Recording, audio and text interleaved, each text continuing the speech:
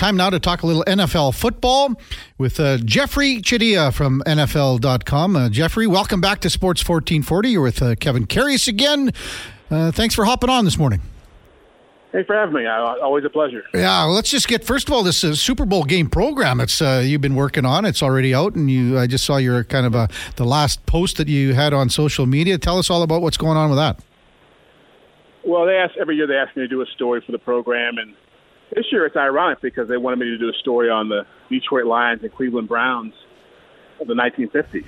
And those are two of the only teams who have not played in a Super Bowl, along with Jacksonville and Houston. And so people don't realize how dominant those teams were in that era. I think in that decade, they each won 3 championships and either played against each other or were playing for it every year of that decade. So it's all about what they meant to football and how big they were, even though they haven't played in football's biggest game since. Anything you uncover there that you maybe didn't know about those two great franchises? Well, just, I knew about Paul Brown and some of the things he'd done to really help shape the game of football, but I didn't realize that all the things that the Lions with Bobby Lane and their coaching staff, things they did really to move football forward. Like, they were responsible for starting the 2-minute offense. They were the first really hard partying team. We think about the 85 Bears as being that, but the Lions of the 50s took it to a whole different level when it came to partying. So that kind of stuff was really interesting to see and read about. And that's, one of the best nicknames in all of sports history, Bobby Night Train Lane. That's right. Well, that was Dick Night Train Lane. Actually, he was the cornerback. Bobby was I don't even know if he had a nickname. He probably had Dick was the cornerback. Okay. Bobby was he was. Here's a funny story. He actually got traded after they won a championship because his coach went to Pittsburgh and the Lions thought he was done, and they never won a championship after that. Oh. The curse of Bobby Lane is what Detroit calls it. But, yeah, as you said, there's a few teams in NFL history that like to get at her, I guess, and that's where all the stories come from, is we're guesting with Jeffri Chadiha from NFL.com. Before we get to kind of talking Super Bowl, what did you make of all the coaching vacancies and all those vacancies not vacant anymore, and any surprises for you in all the moves that were made? Well, certainly if you had asked me if Mike Vrabel and Bill Belichick wouldn't have jobs this coming season, I would have laughed at that, because they were two in my mind, along with Jim Harbaugh, 2 of the 3 best coaching candidates, the most experienced, the most accomplished going into this coaching cycle. But it just speaks to how much the NFL is changing and how much, being the face of a franchise, connecting with players, how much owners are willing to look beyond what you've done in the past and look at what you can do moving forward. And so, I think those were the surprises. It's good to see these young coaches get going, but if you've met Sean McVay or Nick Sirianni or Mike McDaniel, some of these younger coaches, Matt LaFleur, a lot to like about them. So I'm sure a lot more teams are saying, let's go find somebody like that.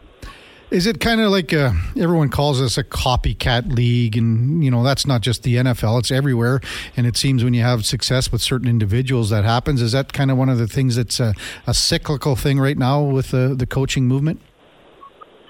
Definitely. You can't really, if you're an owner, you can't help but look at some of these younger guys, again, like a McVay, Kevin O'Connell from Minnesota, I put in that category, and say, these guys, when they get into a room, they're very polished, they're very media savvy, they like communicating, they like selling the team. Being an NFL coach isn't just X's and O's anymore. It's really about, marketing and having someone you can put on a billboard and connecting with these players. A lot of these players, it's not like it was 5 years ago.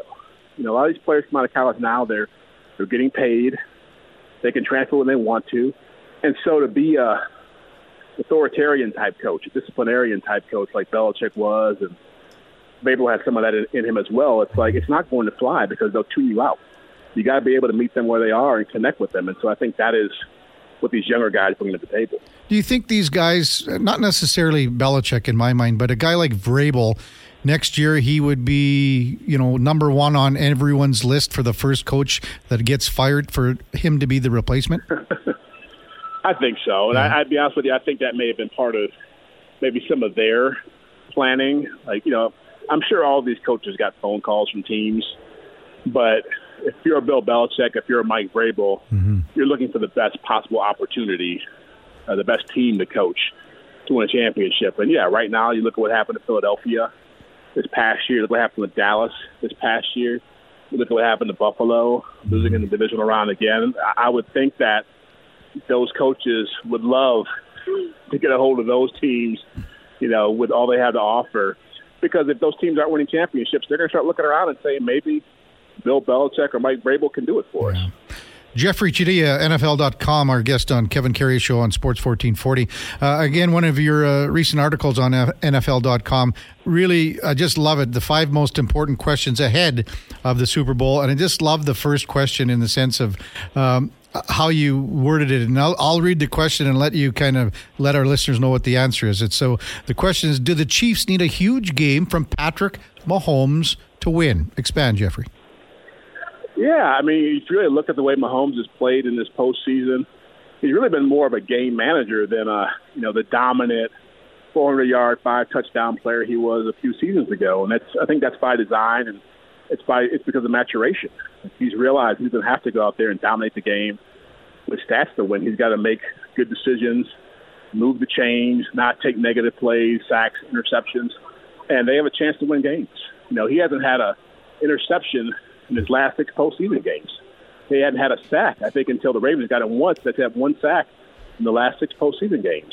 And even in his Super Bowl wins, he threw for 182 yards last year. He threw for, I think, 280 against the Niners 4 years ago. And so he hasn't really taken over in the way you would expect, but I think he understands his team has great defense and that you can lose games if you don't take advantage of your strengths. So I think he's playing exceptional quarterbacking right now. And I'm going to kind of go forward in your article, Jeffrey, and say to question number 5, will Travis Kelce remind us once again that he has plenty left in the tank? Yeah, well, again, another player who, you look at the second half of the regular season, he had 1 touchdown catch in 9 games. In the last 3 meaningful games they played before they didn't play their starters against the Chargers, and he sat for that game. He had 88 yards receiving in those 3 games. Mm-hmm. And so it felt as if he was looking like a 34-year-old tight end at the end of his rope, and he's found the fountain of youth in these games. And I think some defenses have focused more on Rashee Rice, their talented rookie receiver, and Isaiah Pacheco, their second-year running back, and said, we'll see if Travis can beat us, and he's beating them. So, I think he still wants to go out and prove something. I'm sure having that girlfriend by his side doesn't hurt his motivation to go out there and show the world what he's about and capitalize on that financially after the fact. So, but he's playing great football as well. Jeffrey, can you, while you brought it up, I mean, can you believe where this is kind of gone and where it started? And I mean, it's still got lots of legs. This story has lots of legs to go. Oh yeah, that bomb is going to drop on next Sunday in Las Vegas, of all places. And if they win that game, I can imagine the scene around that. I mean, look, CBS is happy. Yeah, I know that they wanted this, and I'm sure they will move. They'll probably run a rocket ship to get her from Tokyo, where she's doing a concert on Saturday, to get her to Las Vegas on time for that game. Maybe the space shuttle will be moving her across the country, the CBS Concorde is ready to roll. Oh, that's man. Right. Well, you're right. Exactly right. I think all indications are saying that she's going to be available to get there just with the time change and everything. So there's so many prop bets going on, you can't even keep track of them. Jeffri Chadiha. I own the space shuttle. Pardon me. Yeah, exactly. Jeffri Chadiha, NFL.com is our guest on the Kevin Karius Show on Sports 1440. Let's look at the Niners a little bit. And what do you make of, I mean, they could have been beaten by Green Bay. Could have been beaten by Detroit. Are they lucky to be here, or have they just found ways to win? I think they found ways to win, and in some ways, I know their head coach, Kyle Shanahan, is seeing this as a positive, but I think it's a positive for them to have some adversity, to be behind the 8 ball, to ask your quarterback and your team to rally in both those moments, both those games. I think it's huge for them in terms of having the confidence to play against Patrick Mahomes and the Chiefs in this kind of a game. I think it's very easy to forget that throughout this entire season, they've been one of the top 2 or 3 teams in the NFL. And for the first 5 games of the season, they looked like they were going to run away with the championship. So the talent is definitely there. It's really a matter of them executing. You know, I think in the AFC Championship game, I felt as if the Chiefs had the experience to win that game. They weren't the better team, but that experience trumped what Baltimore was bringing to the table. The Niners have a similar experience level now. Like, they've had guys who played in this game, guys who went through the pain of losing last year to the Eagles in the NFC Championship game. So there's motivation there and there's talent. So I think finding ways to win in different ways is a big help to them. Did the Chiefs and their Chiefs defense take a little bit of what Baltimore's defense did back in December when they just kind of steamrolled San Fran? I think they can. They play a little bit differently. And I think, you know, it's funny. Again, I think looking back, we sometimes forget that the Niners actually were leading that game early, and they had a safety of Lamar Jackson. They were harassing him. And so that game turned on some Brock Purdy interceptions, but 3 of those passes were just tip passes. And I think that's where, if you're the Chiefs, that's going to be part of your game plan, is to try to knock balls down and get in his face. But I think they're going to have to be very cognizant of how do they stop Christian McCaffrey. Because one thing that surprised me with the Ravens game plan, which was maybe the dumbest game plan I've ever seen in a playoff game in my life, which was to take a team that had given up 180 yards rushing the year before and only have 6 rushing attempts against them by your running backs. I imagine the Niners are going to run Christian McCaffrey like crazy in this game, and the Chiefs are going to have to stop him. So I think this game, the trenches will decide a lot what happens in this game. Your other comment in your recent article on NFL.com, and what you said basically that you thought that the whole game probably comes down to this matchup, and these are your words, Jeffrey.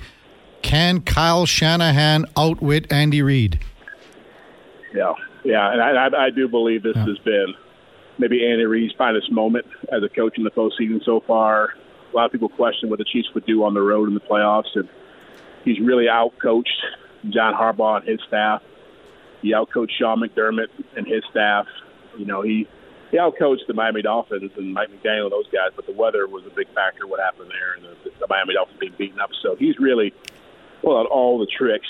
I've likened it to when George Foreman fought Muhammad Ali, and people thought Muhammad Ali was done because he had that jelly roll around his stomach and, you know, wasn't moving as fast, but he found a way to rope-a-dope his way to a title. And that's what I feel like the Chiefs are doing. The Niners are the better team. On paper, they have the better roster. They have the better record. They've been more consistent throughout the course of the year. But the Chiefs have that experience, and they know how to win in these moments. And so that's the thing that Kyle Shanahan's going to have to figure out. You know, he lost a tough game as a coordinator to Atlanta when he was in Atlanta to the Patriots. Lost a tough game to the Chiefs. Both those games he had leads to work with, and they couldn't get it done. So I think as good as Andy is, like Kyle Shanahan is pretty good too. The question is, can he finish? Well, maybe Roger Goodell should be selling seats on the space shuttle to Tokyo and back. That could make some more bucks for this game. Really appreciate your time, Jeffrey. Thanks for this. And no problem. We got another 9 days to talk about this before we get rolling for kickoff. Oh, yeah. It's all coming now, right? Take care. I appreciate it. Thanks, Jeffrey. That's Jeffri Chadiha from NFL.com.